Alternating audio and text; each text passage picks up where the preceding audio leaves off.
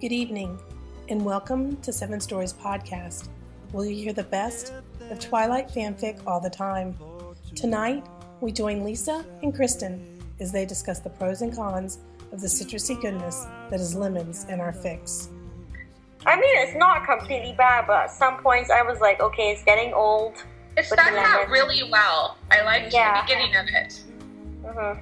And then all she has to do now is... Yeah, every minute, just like every time they get together, it's like lemon, lemon, lemon, lemon. Yeah. I'm a bit behind, but I'm getting a bit bored. Mm-hmm. I agree.